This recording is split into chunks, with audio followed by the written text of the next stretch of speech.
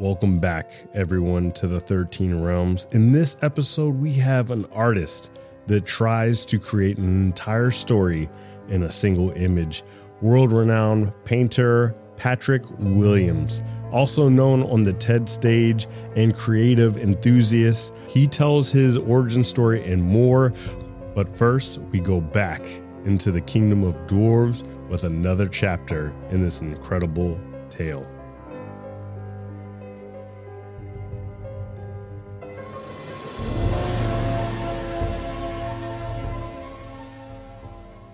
Chapter 4.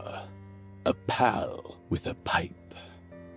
When it came to headaches, Grog was an experienced connoisseur. In fact, he'd woken up with some kind of headache almost every morning since quitting the army and hitting the bottle. He'd had dull headaches and throbbing headaches, headaches that sat behind his eyes, and ones which dug into the back of his cranium, ones that went away when he drank, and ones that didn't. Grog had long believed that he'd experienced every sort of headache a dwarf could feel. This belief evaporated when he regained consciousness in a dim, unfamiliar room, and felt like the sharp side of an invisible axe was being pressed into the side of his skull by an invisible mountain giant. "Oh, God," he groaned as morning sunlight snuck in through the slits of his barely opened eyes and stabbed him in the brain. "Oh, shit," he moaned as the ruthless, non-existent giant shoved the invisible axe through the bandages that enveloped Grog's noggin. "Take it slow, Grog," a vaguely familiar voice said from somewhere nearby. "No sudden movements." Grog wanted to tell whoever this stupid dwarf was that he couldn't have made a sudden movement for all the ale in the 13 realms. But all he managed was a pitiful moan.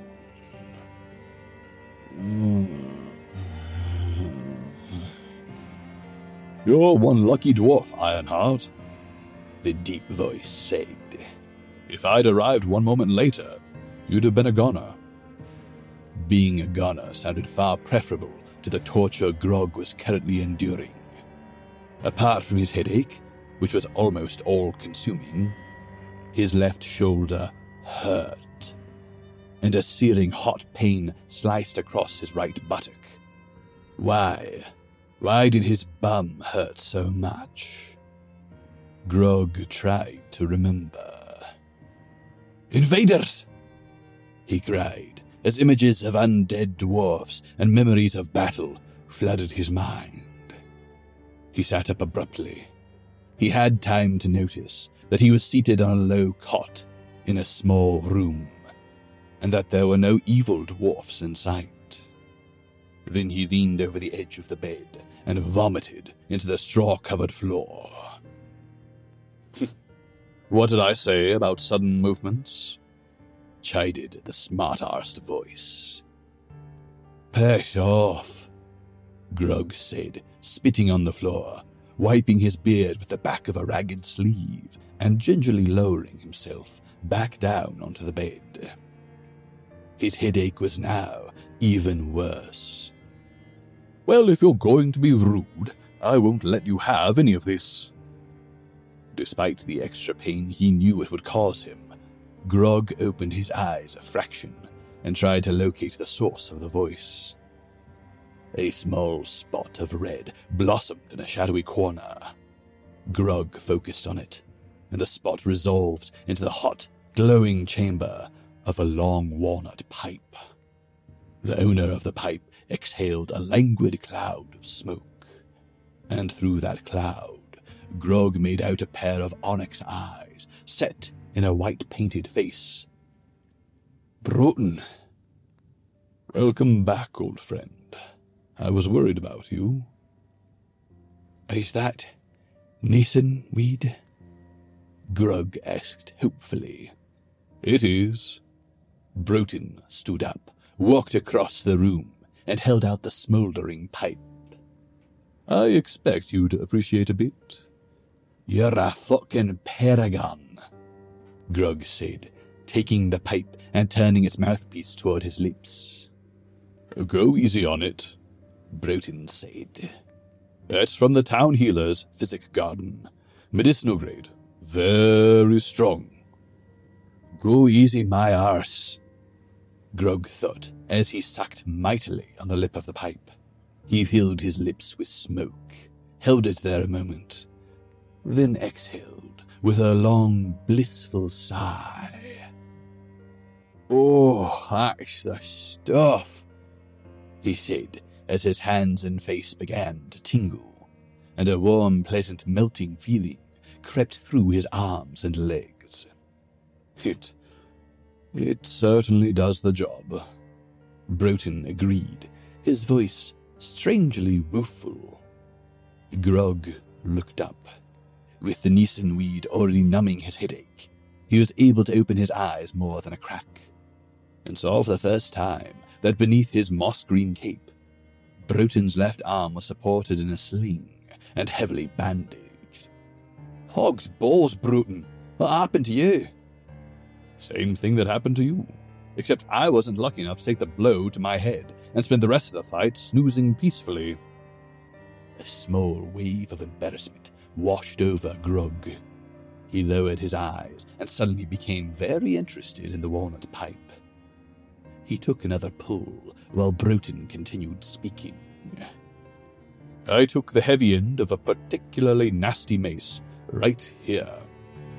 The old lawkeeper patted the bandages over his tricep. Shattered the bone, pulverized the muscle. Grug kept his eyes downcast as smoke billowed out of his nostrils. I'm sorry I wasn't more helpful. He shook his head. I'm not the dwarf I once was. You've certainly changed since I saw you last, Broughton said. It's a nice way of saying I've turned into a fat bastard. Grug took another puff on the pipe and offered it back to Broughton. Aye, you've gotten fat. Broughton took the pipe and smoked in silence for a moment. But that's not the change I mean. Well, I've got a few more greys in my beard, and you know I'm not talking about your beard, Maugrog. Well, who gives a rat's rectum about me anyway? Grug said, rolling his virtually pain-free head around on his now strangely elastic-feeling neck. Tell me what happened last night. Tell me every single detail. What are those things, Broughton? Where did they come from? You know they're the same things that attacked us in the fog. We thought as much. They certainly fit the description given by all the survivors from the Battle of Algun's Pass. It was no battle. As for what they are, Broughton continued, ignoring Grog's interjection. And where they come from, that is something we're hoping to ascertain in the very near future. We have prisoners, although it's proving rather difficult to loosen their tongues. And where did you come from? Grug asked, as more and more questions bubbled up in his mind. What the shit were you doing in Longdale last night? And how did we win? We were outnumbered 20-1. I was here for the telling, Broughton said, his voice laced with disapproval. You know, dwarves travel from all over the 13 realms to celebrate our story. But you, not only did you not bother to haul your arse up to the Hall of Legends for this sacred ritual, but you didn't even know it was taking place. Right, sorry, I forgot about the telling. But I'm here now, so maybe you could tell me a little story about what happened last night? Can you walk? Maybe. Grug stretched his hairy legs and felt no twangs of pain. But I'm pretty comfortable. Why don't you pull up that stool and tell me what happened? Because it reeks of chunder in here, you great pillock. Is there something wrong with that big red nose of yours? thought the nascent smoke was sort of covering it up," Grug said sheepishly. "No, Grog, it isn't." Broughton walked to the door and pulled it open. "Come on, let's get some air." Grog wasn't sure whether it was because of the town healer's ultra-strong Nissen weed or his head injury, but standing up proved to be a formidable challenge. As he sat on the edge of the bed, he was dismayed to see that both his feet had grown up to an enormous size and were rhythmically pulsing like a frog's throat sac. Despite their great size, he was unable to place them on the floor, since its straw-covered surface kept impertinently moving further and further away from him. "What in the 13 realms are you doing?" Broughton asked. Grog looked up to see his friend's white face creased with frustration. "It's the floor," Grog protested. "It keeps on moving, and my feet are..." He trailed off. "Oh, I think I might have had too much of that pipe." Broughton looked down at the pipe in his hand. "Ancient ones, save me." He walked over to Grog and grabbed him by the upper arm. "Come on, you ridiculous dwarf." Grog allowed himself to be hauled to his feet and guided across the room. They emerged into a long enclosed walkway, which was also covered in straw. And as Grog looked around, he realized where he was. "You put me in the stables? Like a common boor?" "Should we have left you half-naked and bleeding in the middle of the town square?" "Yes," Grog said, haughtily pulling his arm free from Broughton's guiding grip. "I am a very dignified dwarf, don't you know?" He walked toward the sunlight, trying to ignore the fact that the straw all around him had made the odd and rather off-putting decision to turn itself into a million little wriggling yellow worms. Grog's hope that he'd feel better once he was outdoors and away from the immaturely behaving straw was dashed as he stepped out into the town square and was faced with a scene of utter carnage. Collapsed buildings still smoldered on the opposite side of the square. Grim-faced, soot-covered dwarves were picking through the rubble and passing buckets along a line from a large water wagon. Other wagons dotted the square. These ones were being loaded with a far grislier cargo. Clouds of fat mountain flies were already buzzing above them, and above the few remaining dwarf-sized shapes that lay, covered by sacks and sheets, on the cobbled ground. Thin columns of smoke still rose from a number of places in the distance. The air felt heavy with death and despair. It wasn't just Longdale. Broughton had come to stand beside Grog and was looking around the square. Riders arrived this morning from the south, and from Hembrook in the east. No word at all from the west. I need a drink, Grog said. Let's go find some ale, and you can tell me how in the Netherworlds you managed to win this little dust-up. Lawkeeper! The shout came from Grog's right, and he looked over to see a young dwarf wearing a clean grey jerkin striding towards them. We've been looking everywhere for you, sir. Burgomaster Ardrig requests the honour of your presence immediately.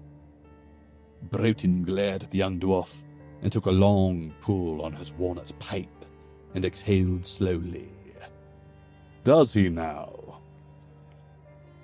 Grog enjoyed watching every ounce of pomp and self-importance drain from the young messenger's face, like spilled beer firmly squeezed out of a tavern mop. Well, yes, I'm sorry, but he does. The dwarf looked back and forth between Broughton and Grog. You see, we've received word that the king is on his way here, and... The king? Broughton asked, taking a step towards the now trembling dwarf. Yes, sir. Well, why didn't you say so? Let's go. The messenger took off across the square. Broughton followed, then turned around when he realized that Grog hadn't moved. "Come on, Maugrog, what are you doing?" "I'm not going to say the bloody Burgermeister," Grog said. "Look at the state of me." He indicated his ripped and filthy night pants, the shapeless brown tunic someone had kindly put on him while he was unconscious, and the bandages wrapped around his skull. "I'm off home to bed. Via the Goblin's Head, I reckon." "Oh, no, you're not," Broughton said, and his obsidian dark eyes flashed with anger. "You're coming with me. The kingdom needs you, Grog." "Oh, it needs a fat, concussed old fool who's off his head on Neeson weed," Grog blurted. "That's who it needs, does it?" "No." Broughton closed the distance between them and reached out with his unbroken arm. He grasped Grog's shoulder with a strong hand and gave him a little shake. "No. We need Maugrog Ironheart, chosen champion of High King Owen the Wise, and general of his armies."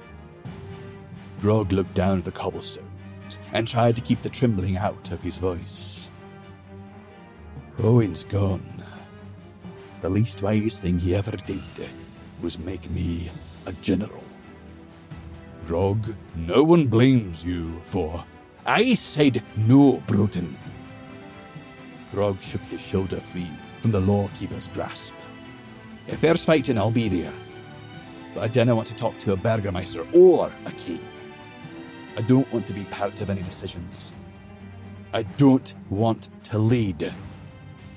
He began storming across the square, towards the road that would lead him to his home. "I just want to be left in peace," he called over his shoulder. "I know what you want, Maugrog," Broughton shouted after him. "And you won't find it in the bottom of a bottle." "You want a bet?" Grog muttered under his breath as he passed a cart full of dead bodies. "Redemption!"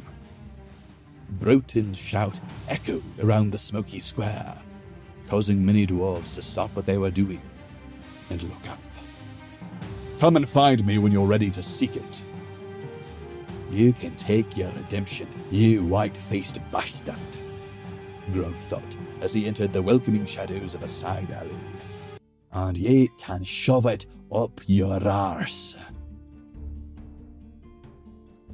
We are back in the 13 realms, and we've had so many incredible creatives that come on here that talk about world creation, character creation, but we haven't yet had someone that distills an entire world or vision into a single piece of art. And we have that in Patrick Williams. He is an incredible painter, and he does so much and has a manuscript that's on its way. Welcome to the realms, Patrick. I'm happy to be here, Chris. We got to start about, when did painting start for you? Like, what was that something that came up for you as a kid, or was that something that came to you later in life? Definitely as a kid. I started drawing, teaching myself to draw when I was about 10. And then I taught myself to paint when I was about 14, 15 years old. And what was it that sort of grabbed you about painting? I just put this together a few years ago that I had an experience when I was about 10 that I finally put together that's what launched me into making art. I experienced a huge area of woods that was right behind my house when I was growing up. An interstate was put in, and they bulldozed all the trees. And at that same time, literally, the spark of creativity was ignited in me, and I had just jumped into it. And, I drew for quite a few years, teaching myself how to draw, and it just seemed like a natural step to start painting. And my mom bought me a few acrylic paints and some small canvas board. And, they were maybe 12 inches by 8 inches, somewhere in there. And I just started experimenting and trying to figure out how to paint. And shortly after that, I stretched some canvases, and with the help of my art teacher, I took one art class in high school. I was making paintings in my bedroom for all of high school. When someone sees your art, whether you're looking at some of the more abstract pieces or even the single flowers that you have, it almost seems like something that would come out of a dream or a vision. Like what inspires you for each piece? That's a great question. I didn't paint anything realistic until I was 32 or 33. So I had been painting for, almost 20 years. And I was on a trip to Japan, and a friend of mine, we were standing at the Golden Pavilion, and he said, "This trip is going to change your art." And I said immediately, "No way." And I realized afterwards that you should never answer a question like that quickly, because I got back and to the States and just started painting a shell and a flower and a bone and a skull, and it just took off from there. And so the flowers there, I just found them incredibly beautiful, and obviously other people thought they were beautiful too, and they were very easy to paint. And it was a painting process that I didn't really have to think much about, as opposed to the, what I call the more important work or the more meaningful work. And I'm in a new phase now that I'm looking at painting allegories, which is kind of a strange thing to jump into. It's kind of dated. The last big allegorical painters were at the turn of the 1800s. But there's something about it that really grabs me and inspires me to tell a story in a snapshot of a painting. Paintings are very interesting in the world of the arts, because you only have one moment. You can study a painting for hours and weeks and years, but it's the only art form that you have one instant that you see the whole thing. Like a book, it takes somebody to read a book anywhere from, a few hours to a few days or weeks. A symphony takes 35 minutes. A pop song takes 3 minutes.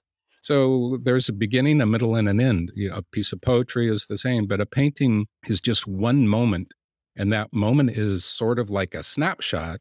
And if you're wanting to tell a bigger story, then it takes a tremendous amount of time to compose the moment. Right? Because you have just that one moment that people see the entire painting.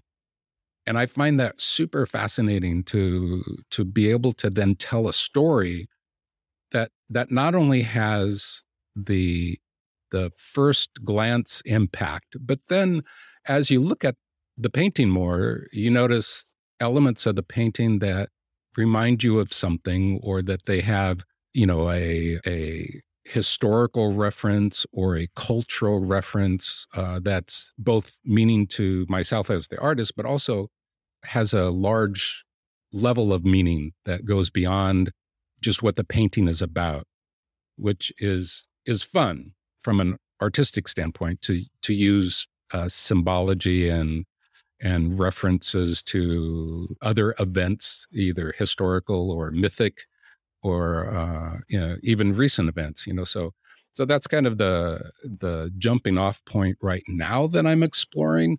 Before, for many years, I was looking at other artists. I had an experience in the mid 90s that sort of shocked my world. I do martial arts, and I was living in Seattle, and I was involved with Aikido Dojo, and then I met through the Aikido Dojo a woman who ran a really amazing place called 7-Star Women's Kung Fu, and they had an open sparring. I think it was every other Sunday, and it was 2 hours, very relaxed atmosphere, great space. people would spar for 2 minutes, and you agreed on how long you would spar and how fast you would go or how much contact you would have. And one particular Sunday, I noticed this really remarkable man standing in the group before we all started, and he was in a all black silk Chinese like Tai Chi outfit. A very handsome guy, probably in his 60s maybe, but you couldn't really tell. And I thought, wow, he's going to be interesting to spar with. And it turned out that he didn't spar, but what was strange is that he followed me around the space, watching me. And I thought, wow, that's odd. And so I moved around, and he was always there. And at the end of the event, at the end of sparring, we'd get into a circle and, say any announcements and thank everybody. And I walked right over to him, and we sat down and talked, and he gave me some really remarkable compliments on my movement, which was really great to hear. And then it turned out that he said he's an artist. And I said, well, I'm an artist, and I'd love for you to come by my studio. And he said, sure, I have a little bit of time later today. And he came by, and he spent like 5 minutes at my studio and said, thanks for inviting me over. And I said, well, what do you think? And because I was really interested in what his response was to my artwork. And he said, the man I saw doing martial arts with such, he said, you moved with such nobility. That's the word he used. And grace and power is not the same man that's making this art. And I was literally blown away. And I said, wow, thank you for that. And then he left. And I stopped painting for a month, which was unusual for me, and tried to figure out what my next step was. And I thought and felt and really dug deep. It was a big moment of a kind of transition. And I thought, well, since he talked about movement and how I move, then I'm going to look at bodies and Renaissance artwork. And because I just felt like the most emotive visual image is our bodies and our hands and our faces and how we stand or move or run or walk or whatever the motion is, that bodies express everything. So I started, after a month of contemplation, I started looking at Renaissance work, and then slowly a body of work emerged that was just that, bodies, and reinterpreting them, so to speak. So using, especially Michelangelo, using his work to, in some ways it was sort of allegorical, using his work to say something, at least for myself, something new and fresh about maybe my relationship with my father or the relationship that we have to war or evil. So I did that work for many years, and on large, they were mostly large scale work on paper. There were two pieces that are 80 inches high and 300 inches long. So that was, that's 6 feet, 8 inches by 25 feet on one piece of paper. Right. So they were tremendous amounts of fun and very, it led me into making art that I felt, I never looked him up again. And I don't know if he was actually, it was sort of like an angel experience for me. Right. So I never really wanted to find out if he was actually real or what. So that's a roundabout way for me to say what inspires me is seeking that place within me that I know that I'm extending myself the most. So as in sparring, I know that feeling. I understand how that feels in my body and in my mind. And that's what I've been striving for in my art. In a way, it's I speak about it as the art of excellence, in a word. So, How did that change your, I guess, exposure to other people? Like once you started to dip into the bodies and you started to try to bring this nobility and grace like your angel was talking about, how did you notice a difference in the way people saw your art? Yeah, that's a great question. In a couple different ways. I had a few friends that were very focused on, because they knew me so well, and I went, I basically really changed directions. But other artists, I was sort of, this was all in Seattle, and I was involved with a few artists as friends, and they were supportive. And then I showed that work, that large work, that all those large drawings in a show in '99 in Omaha, Nebraska, which is the area that I grew up, and it's also where my wife and I are living right now. We just moved back here about a year and a half ago. So I experienced different levels of people connecting or not connecting to the work. In the '99 show, I invited quite a few museum folks from the area, and I didn't get any response from them. And I actually had a conversation with two women, and one of them had been to this show in Omaha.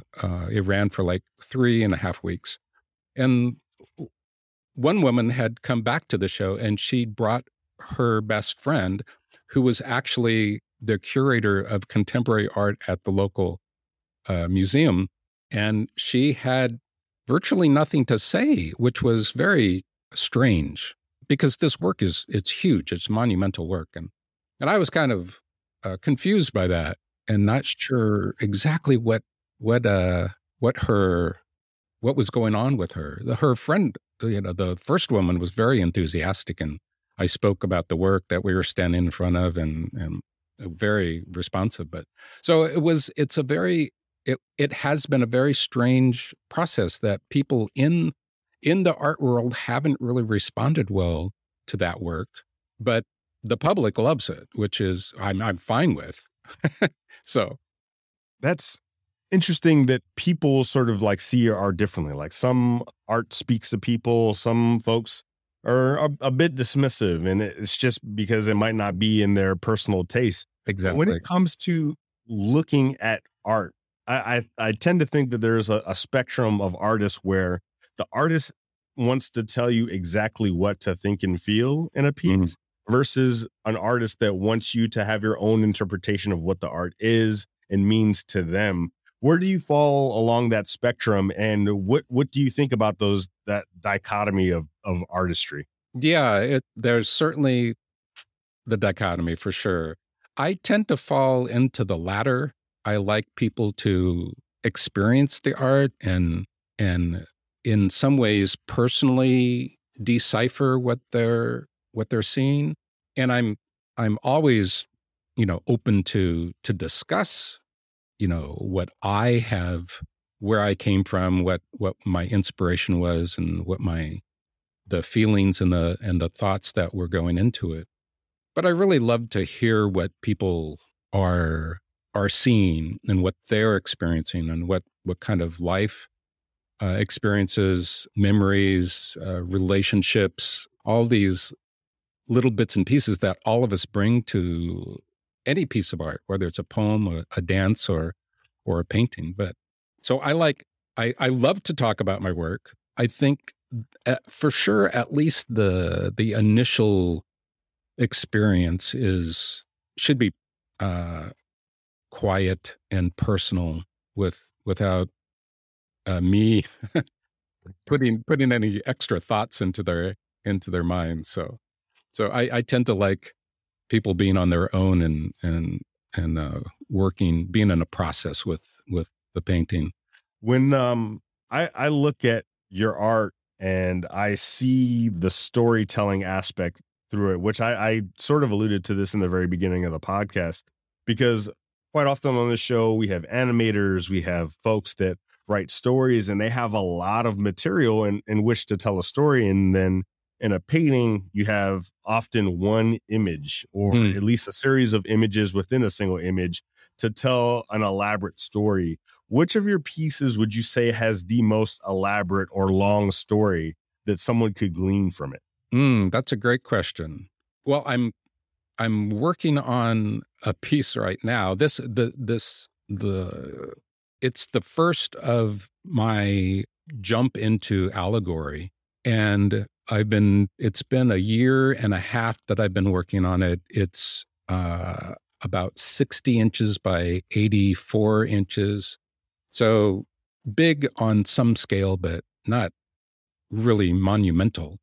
And then I worked on a piece called Air for 9 years, and it's super detailed on a couple different levels. So they're both different. The Air painting, it has more, my wife and I were just talking about this, it has more of what I'm calling a story that is not really accessible. It's not obvious. It's from a dream that she had.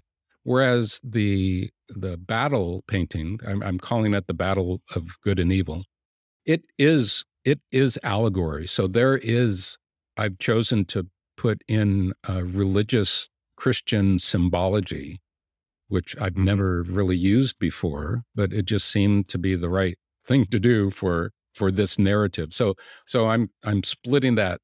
I'm splitting story and narrative up. Story for me is a kind of a simple or more, maybe the better term is more mythic or not as quickly accessible. And a narrative for me is like you just said, that there's a lot going on in little bits, little portions of the painting and they all fit together, but there's stories within stories for me in the allegorical narrative, and I'm just really fascinated by it. It's a lot of fun to make something much more complex than I have before. The large drawings were very, very big hands and a figure. And the show in '99 that I showed that work was almost all, it was all Michelangelo hands and figures, except for a drawing I did for my dad, and it was his hands and a Michelangelo drawing of Hercules. So they're called Love's Labor. So it turned out to be a really, really good drawing. Outstanding. When I first met you, looked at your TED Talk, obviously about creativity. You're now writing a manuscript about creativity. What compelled you to write the manuscript? Well, I started thinking years ago that I was interested in doing, even before the TEDx talk, I was interested in doing some public speaking.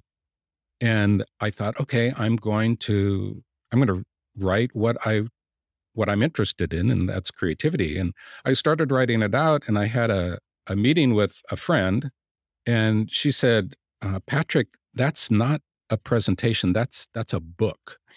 And I thought, oh, okay. And so I got serious about actually, that kind of switched my thinking completely, because I thought I need to be way more focused to construct a manuscript and a book than I do to do some public speaking, which I've done a bunch of when we lived back in Boulder, and I really love it. And except for the TEDx talk, which was very scripted and memorized, that's a whole other story. But I usually do, like you and I are doing now, I'm just doing extemporaneous, stuff that I'm thinking about and responding to your questions. So the book is on, I was inspired to do some work helping people understand that creativity is an absolute necessity for learning, that is different than education. So education is mostly, in our world, especially in the United States, is essentially, for a better term, book learning. So it's very academic. I'm assuming, I went through the public school systems. You possibly did, or private, or could have been any number of different flavors of education that are out there. But I believe that learning actually comes from our inner process. And I'm postulating that we each have, this is one of the core parts of the manuscript, that we each have what I call a learning language.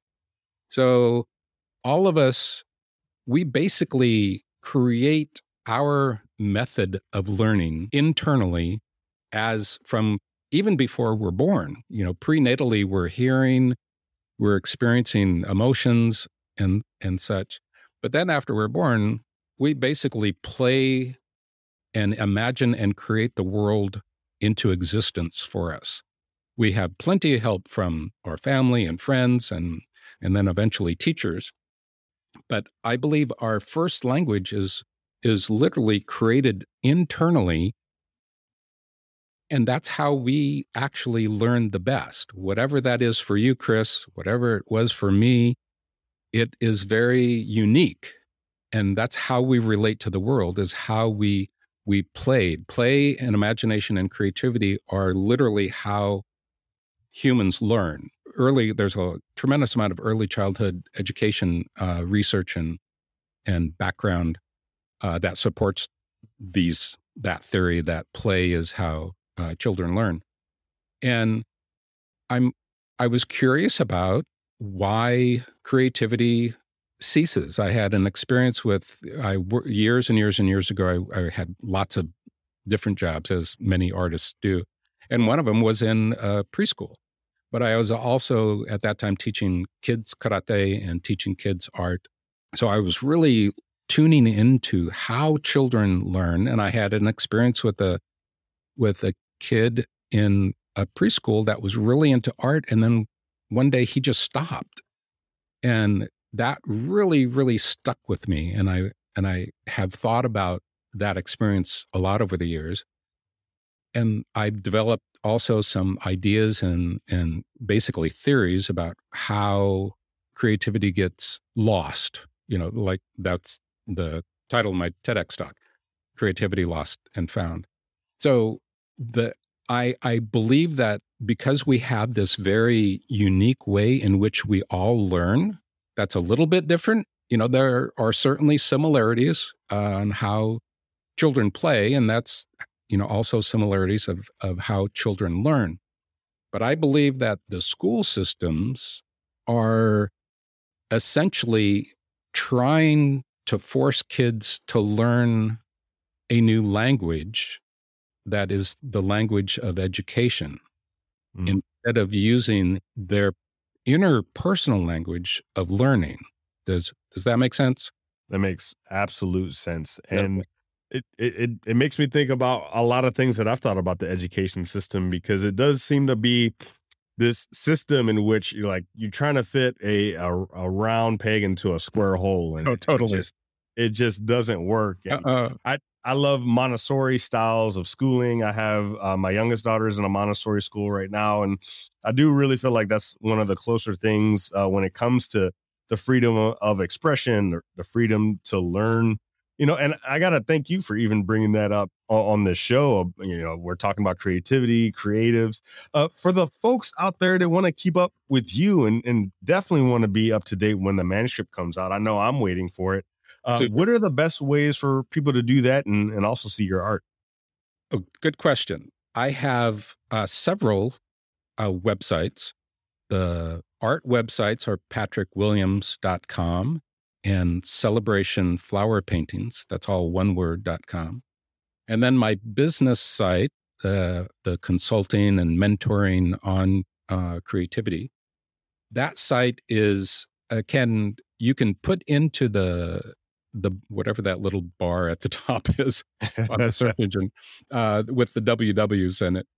You can put in Satori Innovation, SATORI Innovation, all one word.com, or that the website itself, the URL is Patrick Williams Stay Creative, which I bought a long time ago. And that was my business for a while until, people said it was too wordy.